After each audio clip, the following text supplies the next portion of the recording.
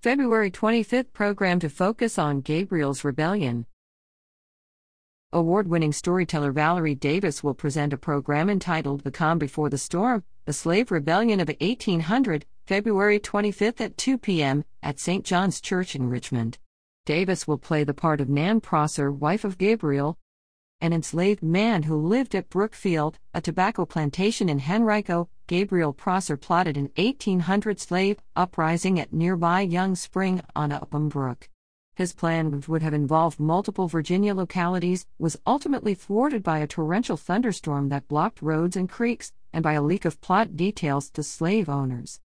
Tickets for Davis's presentation are $12 and can be purchased. Following Davis's performance, artist and storyteller eBay Crawley will briefly present her handmade book narrating the life of Delia Posey, an enslaved girl at Mount Vernon.